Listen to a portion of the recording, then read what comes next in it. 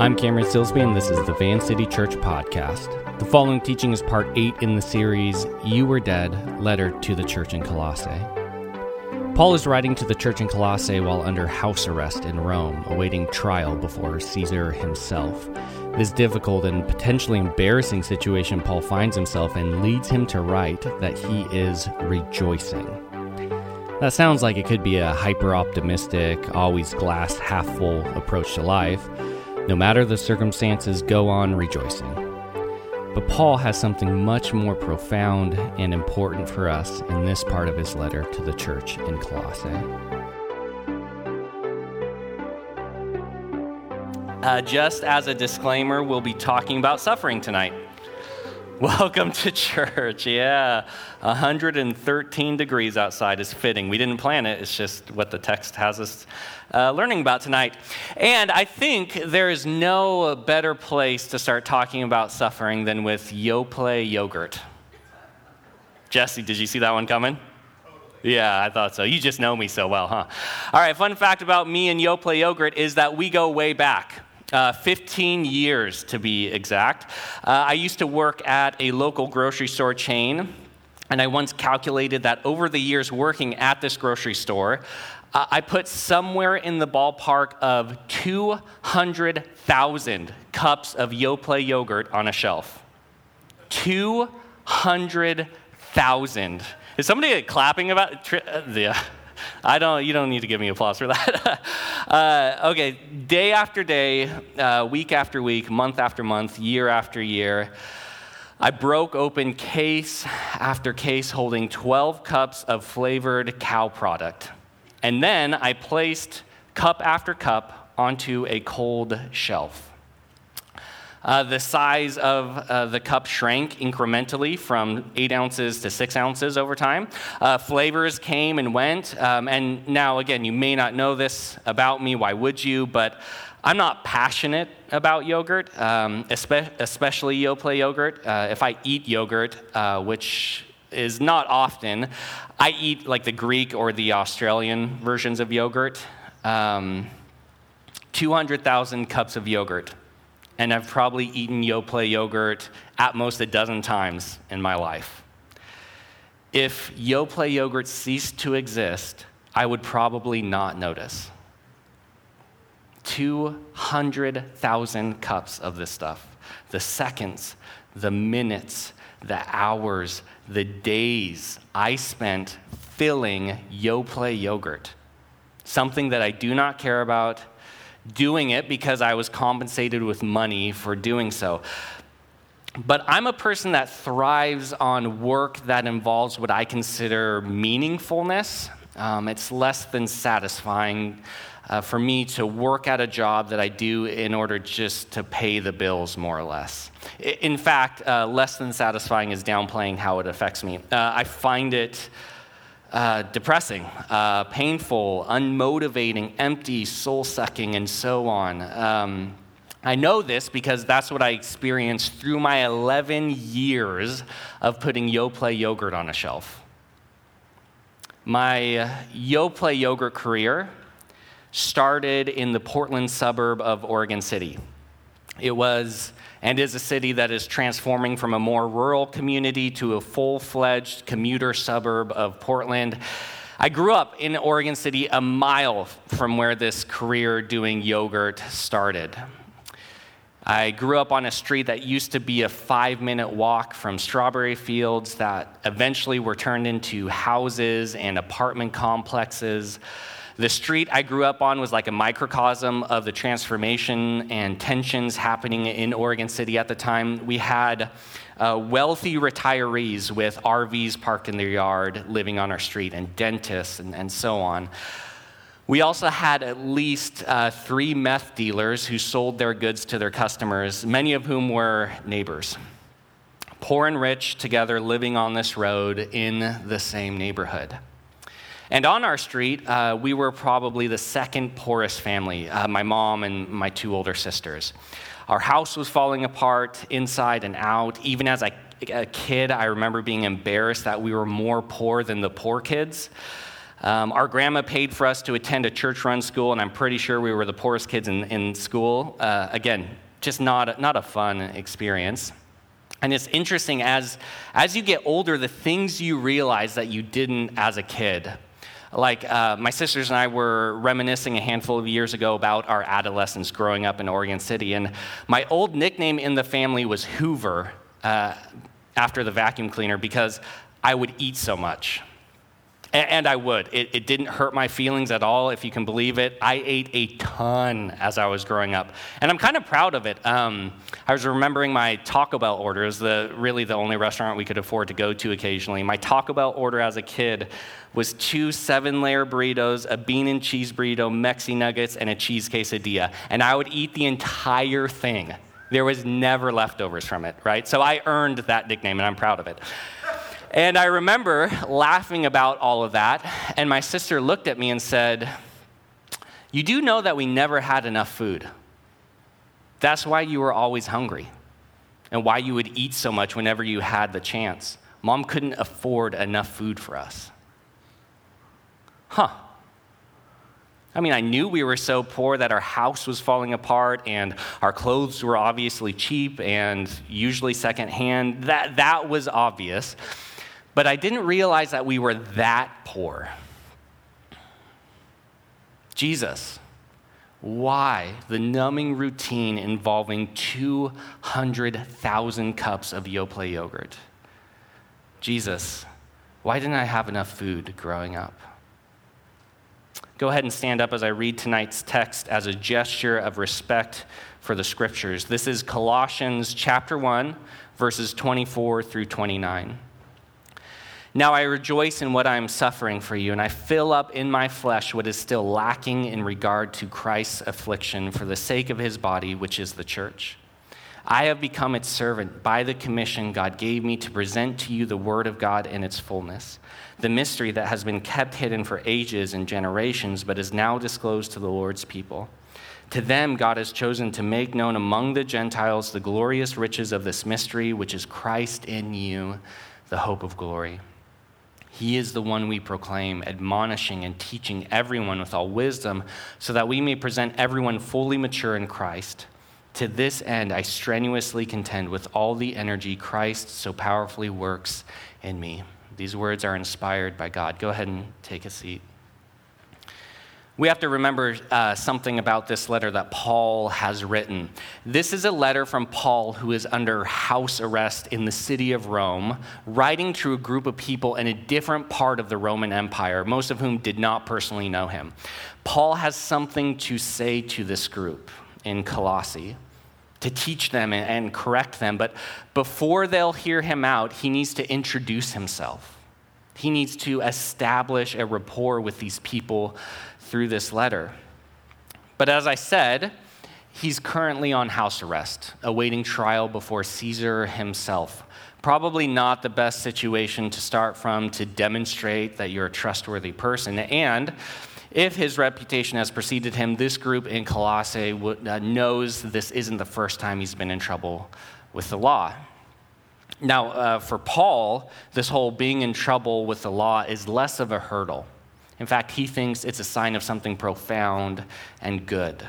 Paul writes to the Colossians in verse 24, "Now I rejoice in what I am suffering for you, and I fill up in my flesh what is still lacking in regard to Christ's afflictions, for the sake of his body, which is the church." Right off the bat, this kind of sounds weird, and maybe for different reasons for different people. First, Paul says that he rejoices in suffering. That's probably not normal. Why rejoice? We'll come back to that question a little bit later. Another weird thing Paul says is that something is lacking in regard to Christ's afflictions. That would make some Christian circles really uncomfortable. It sounds almost like blasphemous and unexpected, almost like Paul is saying that the suffering of Jesus on the cross through his death was not enough. And to top it all off, it sounds like a humble brag to say that you're the one that's completing what Jesus apparently lacked. This confusion, while understandable, has more to do with the fact that we're not first century pressured and struggling Christians, and instead that we're 21st century rich, comfortable Western Christians. We absolutely love the Jesus that says that he came to give life and life to the fullest. We're into Jesus when he's healing people, speaking comfort and value to society's outcasts, casting out demons, feeding hungry people. We like him when he's outwitting the political and religious elite of his day, really giving them some real zingers. Resurrection Jesus is a little strange, but he's great too. Victorious, conquering death, sitting at the right hand of God. I mean, he's very Instagrammable post-resurrection. We like it when he says things like this: I have told you these things so that in me you may have peace, which is great. I mean, who doesn't want peace? But most of us don't really appreciate the rest of this verse, which goes, in this world you will have trouble, but take heart, I have overcome the world. Or when Jesus says stuff like, remember what I told you, a servant is not greater than his master. If they persecuted me, they will persecute you also.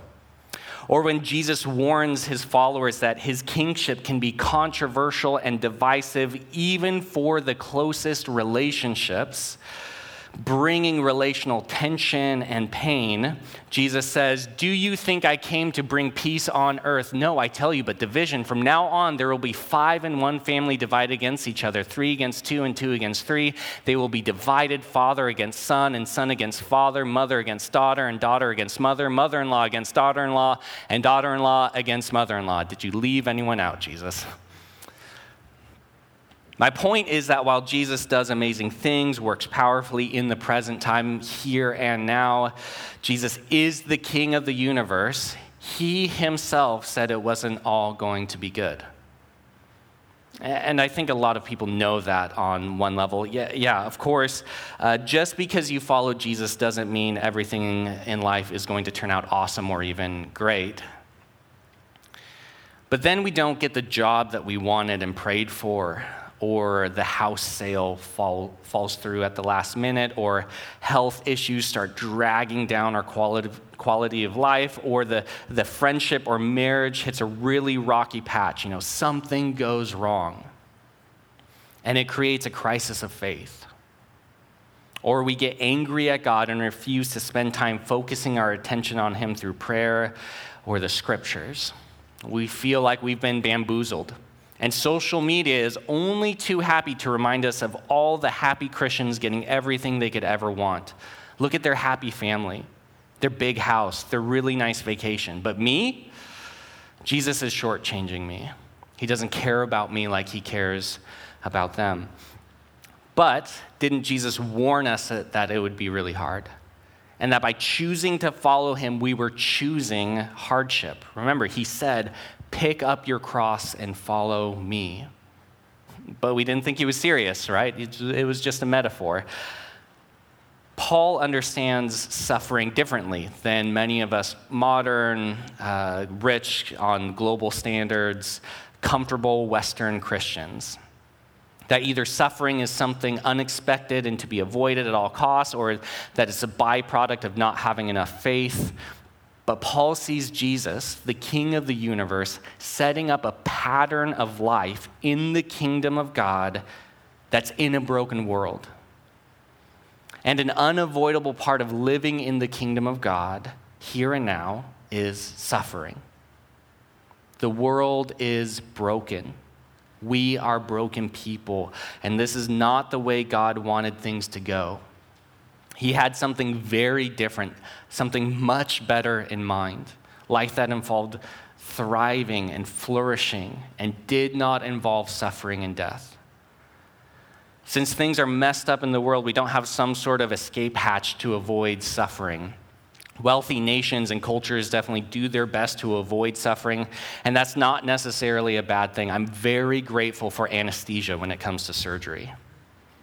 But oftentimes, to avoid one type of suffering, you empower a different kind of suffering. Or in the age of globalization, you push the experience of suffering onto others in faraway countries who are more poor than you are. You will suffer. and I will suffer. That's inevitable for this life, and Jesus is very clear telling us to expect it to happen.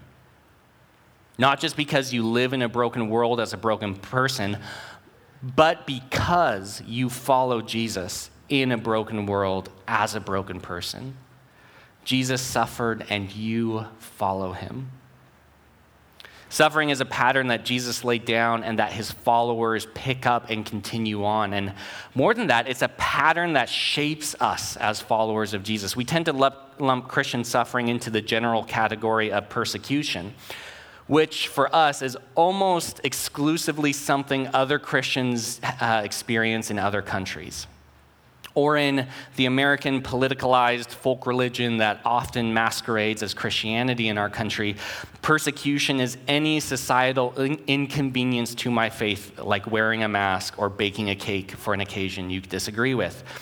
And I think N.T. Wright can help us understand the nature of this suffering that Paul is trying to get at. We would be wrong to think of suffering only in terms of the direct outward persecution that professing Christians sometimes undergo because of their faith. The church must, it is true, always be ready for such persecution and must support in prayer and practical help those who face it.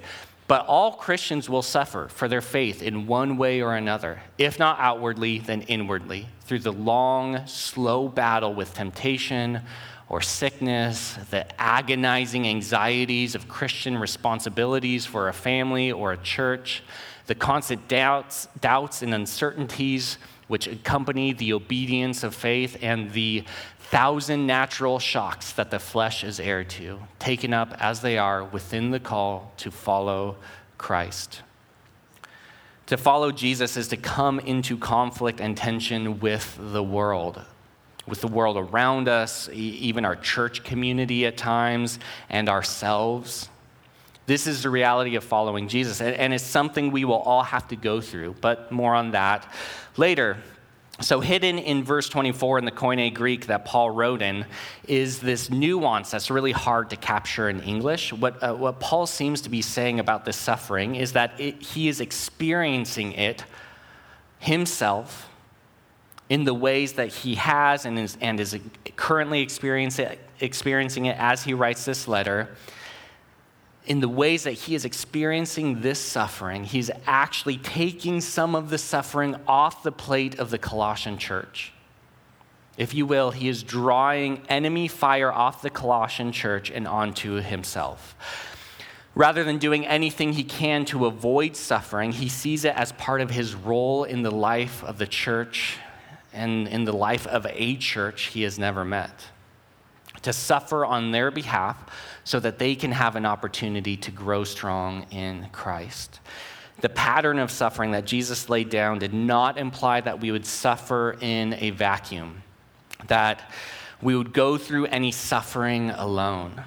With other followers of Jesus, we help one another through suffering as an expression of God's care and love for each person.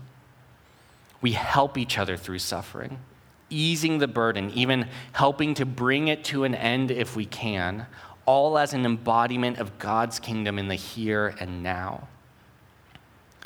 As Paul writes about his suffering, don't misunderstand him. He's not looking to suffer.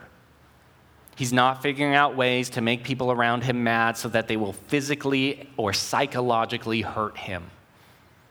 It's just that he believes God is asking him to do what God is asking him to do will inevitably upset people around him.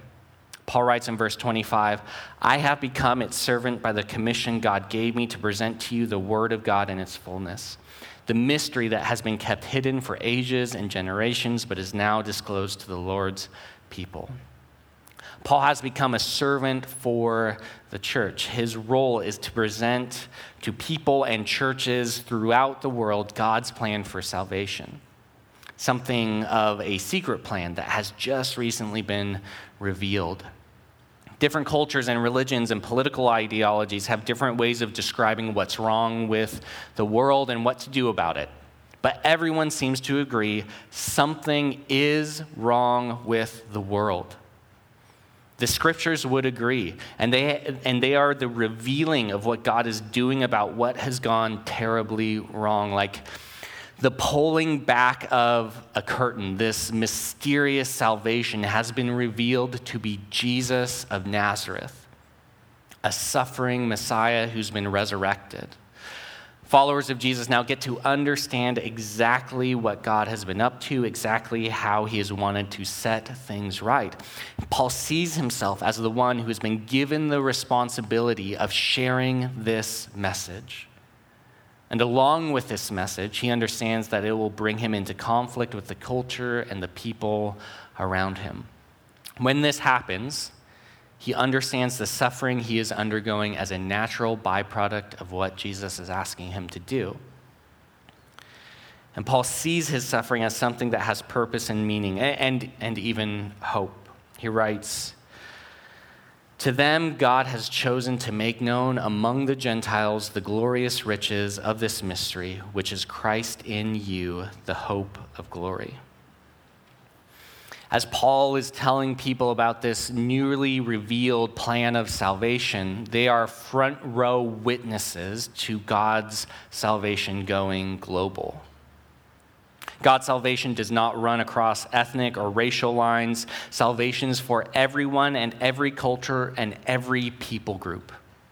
And whether educated and rich or poor and illiterate, the King himself, Jesus, takes up residence in each of his followers. He is with you. The King is accessible, not stuffed away behind a royal court and a bureaucracy. He is with you right now. And that's great in and of itself, but Paul wants to point out that since the King is in you, when the King is revealed fully, you will benefit. When Jesus returns one day in the future and establishes what the scriptures call the new heavens and the new earth, you get to share in his glory. The things that you are ashamed of, that you would be mortified if everyone found out about you, the hurts, the pain, the trauma, the abuse, abandonment, broken homes, mental illness, all that sort of stuff is swallowed up. You are revealed not as a broken, humiliated human, but as a royal son and daughter of God himself. As someone with dignity and worth. Jesus being with you right now is a guarantee that you will share in his glory. Paul puts into perspective that any suffering that he or they are experiencing in this life will be undone through Jesus. Paul's goal isn't to suffer, but he has, and he probably understands that he will continue to suffer. He knows there is a coming glory that will overshadow any suffering that he may go through as he follows Jesus, which frees him up to focus on what God is asking him to do. Verse 28, he is the one we proclaim, admonishing and teaching everyone with all wisdom so that we may present everyone fully mature in Christ. This is the effect he wants his letter to have on the Colossian church. And I hope this is the effect that this letter will have on us here at Van City. Admonishing, which is like correcting and helping someone undo foolish thinking. And then also teaching with, all wisdom. Again, Paul has been hammering the value of intellect and teaching and knowledge. What you think about God matters. And I think the 20th century Christian theologian A.W. Tozer put it rather well when he wrote, "What comes into our minds when we think about God is the most important thing about us." I think Paul would agree and expends quite a bit of energy to teach people, including this Colossian church, and now we get to learn from this as well. But knowledge isn't actually the end goal. Paul doesn't want just a bunch of Christians who know a lot about God. He wants this knowledge to lead to a full maturity in Christ. Jesus as the shape and definition of what that maturity looks like. What's more, Paul thinks that this is possible for the Colossians, which means this is possible for you and I. We can have a full maturity, not to be confused with some sort of moral perfection, but we can come to the place where Jesus has fully saturated our lives, our thinking, our desires, our decisions, our affections. Paul will detail in chapters 3 and 4 what this sort of full maturity looks like in a follower of Jesus. So if you want spoilers, you can jump ahead on your own time and read it. We'll get there as a church eventually. If we take the same pace we did with Matthew, we'll probably be there in about 2.5 years, so we'll be all right. As someone who helps lead a church and follows Jesus, what Paul has to say about this full maturity, I really do believe in this, at least a good amount of the time. And then there are times I really wonder how attainable this sort of full maturity actually is. But the parts of me that want to resist or dismiss what Paul has to say about becoming fully mature usually doesn't take into consideration what Paul says in verse 29. To this end, I strenuously contend with all the energy Christ so powerfully works in me. I understand the strenuously contend part. Paul's word choice paints a picture of an intense struggle, incredible effort, even weariness. It's athletic language, think like running a marathon. It's hard, intense work. It's very tiring, so I hear. Paul is shepherding churches around the Roman Empire from the city of Rome and under house arrest. He has a looming trial before Caesar, and if that goes poorly, it will probably result in his execution. He is trying to care for churches through letters carried over vast distances by hopefully trustworthy Christian brothers and sisters. Strenuously contend sounds about right. But what spurs him on, what makes him possible to do all of this, is the energy of Christ himself working in Paul. It's easy to discount that and to imagine what's possible based solely on your natural abilities and wirings and skills. But what about the power of Christ, who has all power and authority? What's possible then? Well, consider this. Paul is writing this by the power of Jesus to a church halfway across the world 2,000 years ago. And here we are reading it today. So to recap what Paul has been saying, you guys doing all right? Good? Great, okay. To recap what Paul has been saying, he's rejoicing as he suffers on behalf of the Colossians. This suffering is the pattern of life Jesus laid down for his followers. Paul is suffering because he's doing what God asked him to do, which is to tell people about this stunning salvation plan that God has unveiled. This plan and its resulting glory puts into perspective Paul's own suffering. And Paul is working hard and struggling to teach and admonish Christians so that they will experience full maturity in Christ. And he's doing all of this through the power of Jesus. Paul isn't just trying to build rapport with the Colossians so that they'll hear him out. He's teaching them, even now. Even in this section of the letter, he's teaching them. And we can learn from this as well. Paul is rejoicing in his suffering. For Paul, his suffering is a direct result of following Jesus. But remember, living as a Christian in a broken world with fragile bodies, carrying the emotional weight of life, living around other broken people, all of this will also produce suffering as a follower of Jesus. I think we can all agree that each experience of suffering isn't equal in terms of severity, even if it falls within the broad category of suffering. Spraining your ankle isn't the same as a compound fracture of your femur. And if you need to see, here's a picture of one. I'm joking. I know the kids are in the room. Yeah, spraining your ankle is not the same as a compound fracture of a femur. Both point to the fragility of the human body and even to your own mortality. And both fall into the category of suffering, but I definitely prefer a sprained ankle over a compound fracture. And not all of suffering produces, an existential faith crisis. As I try to lift my 1.5-year-old and 4-year-old daughters into my arms at the same time, and I hurt my back, I don't rage against God and doubt his goodness. I think to myself, well, no more of that, at least until my back feels better, and then they ask really, really nicely, and then I'll do it because the first time was probably just a fluke. It wasn't. I always hurt my back doing that. I should not be doing that. Something like, a cancer diagnosis is awful. But as followers of Jesus, it can bring into tension his goodness or care for you.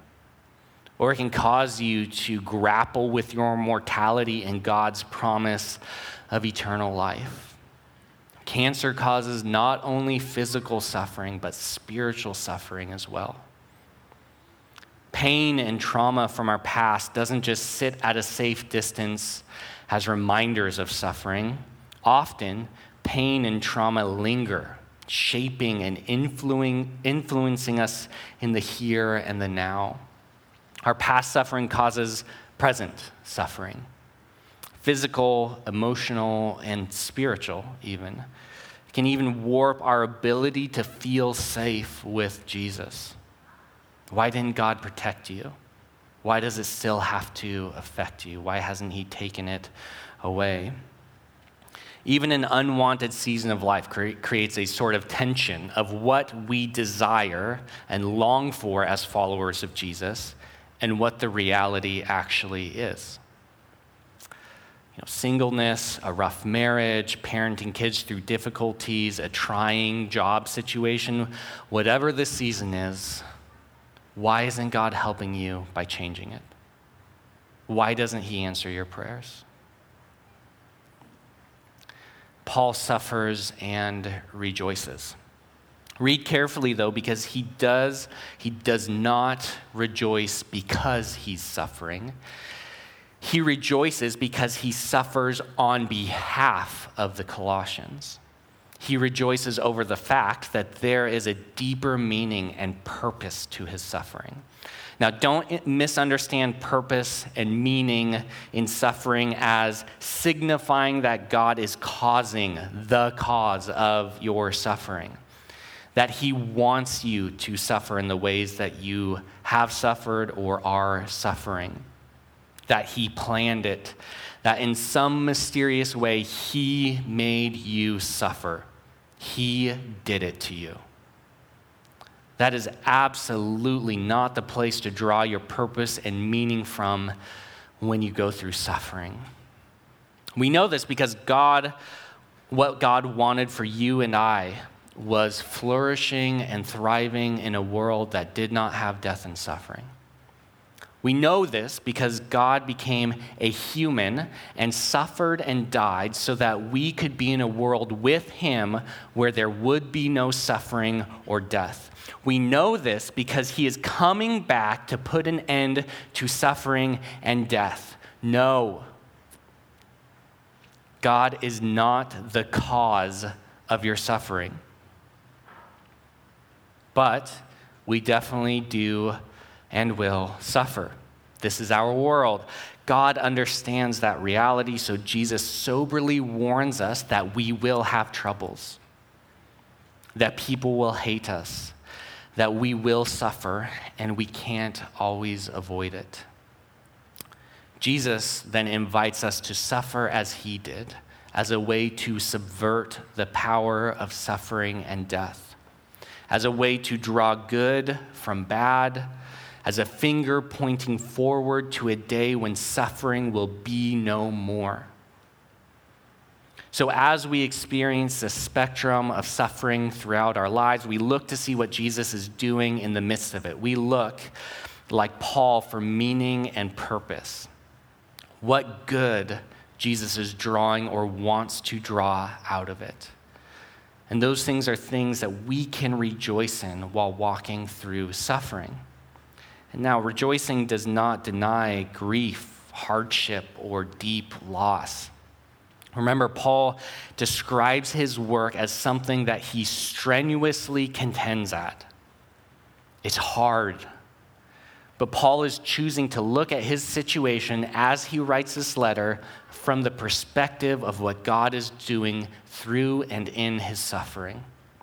He's choosing to rejoice in the fact that God is subverting the very people causing his suffering as they try to stop him from proclaiming Jesus as Lord.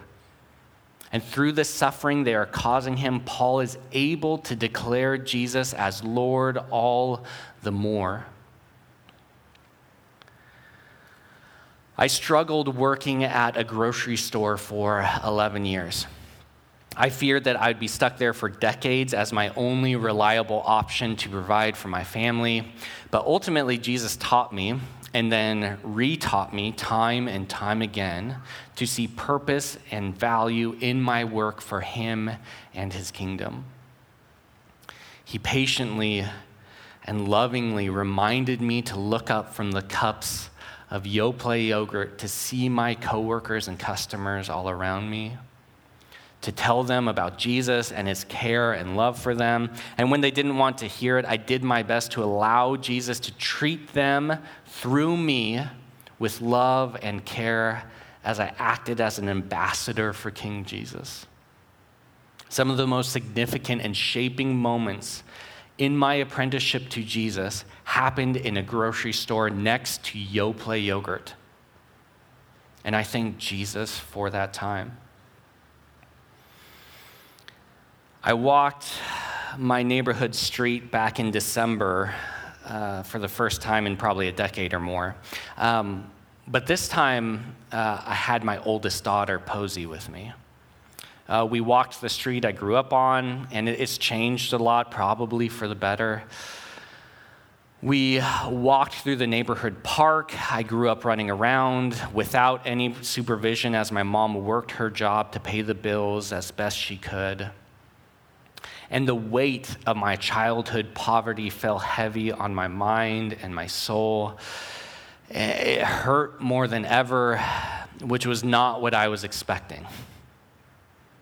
I've sat in a therapist's office for years processing a lot of hard childhood stuff. Poverty seems like not that big of a deal until December, and then it was. A couple weeks later, I was telling all of this to my therapist, and we sat there discussing the pain of this poverty in my past and the pain it was causing me in the moment. And I asked him what this poverty means for me, what it means for me now, and what I should do about it. And as is typical when I ask him really direct questions like that, he didn't really actually directly answer my question, but he did look at me. And he did say, Cameron, your poverty is part of the reason why you care about people, why you can sit with them and listen to people's pain and care about it. It's made you more sensitive to other people's stories and their pain.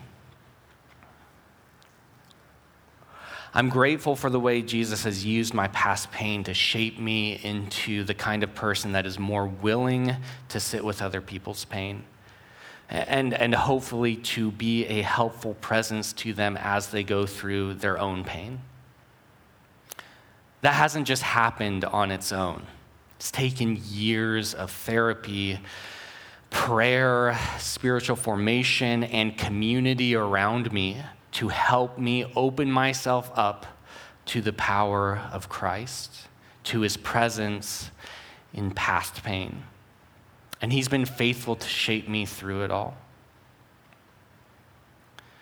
I think he wants to continue that work in me. And I think he wants to continue or begin that work in you, if you'll allow him. And in the kingdom that Jesus is king of, suffering can have meaning and purpose as Jesus draws good out of it. In his kingdom, suffering always ends with glory. In his kingdom, suffering can be used to mature us. And in his kingdom, we can experience his power at work as the inevitable suffering washes over us. Which means, in the kingdom of God, there can be rejoicing even when we suffer. Let's pray. Thanks for listening to Van City.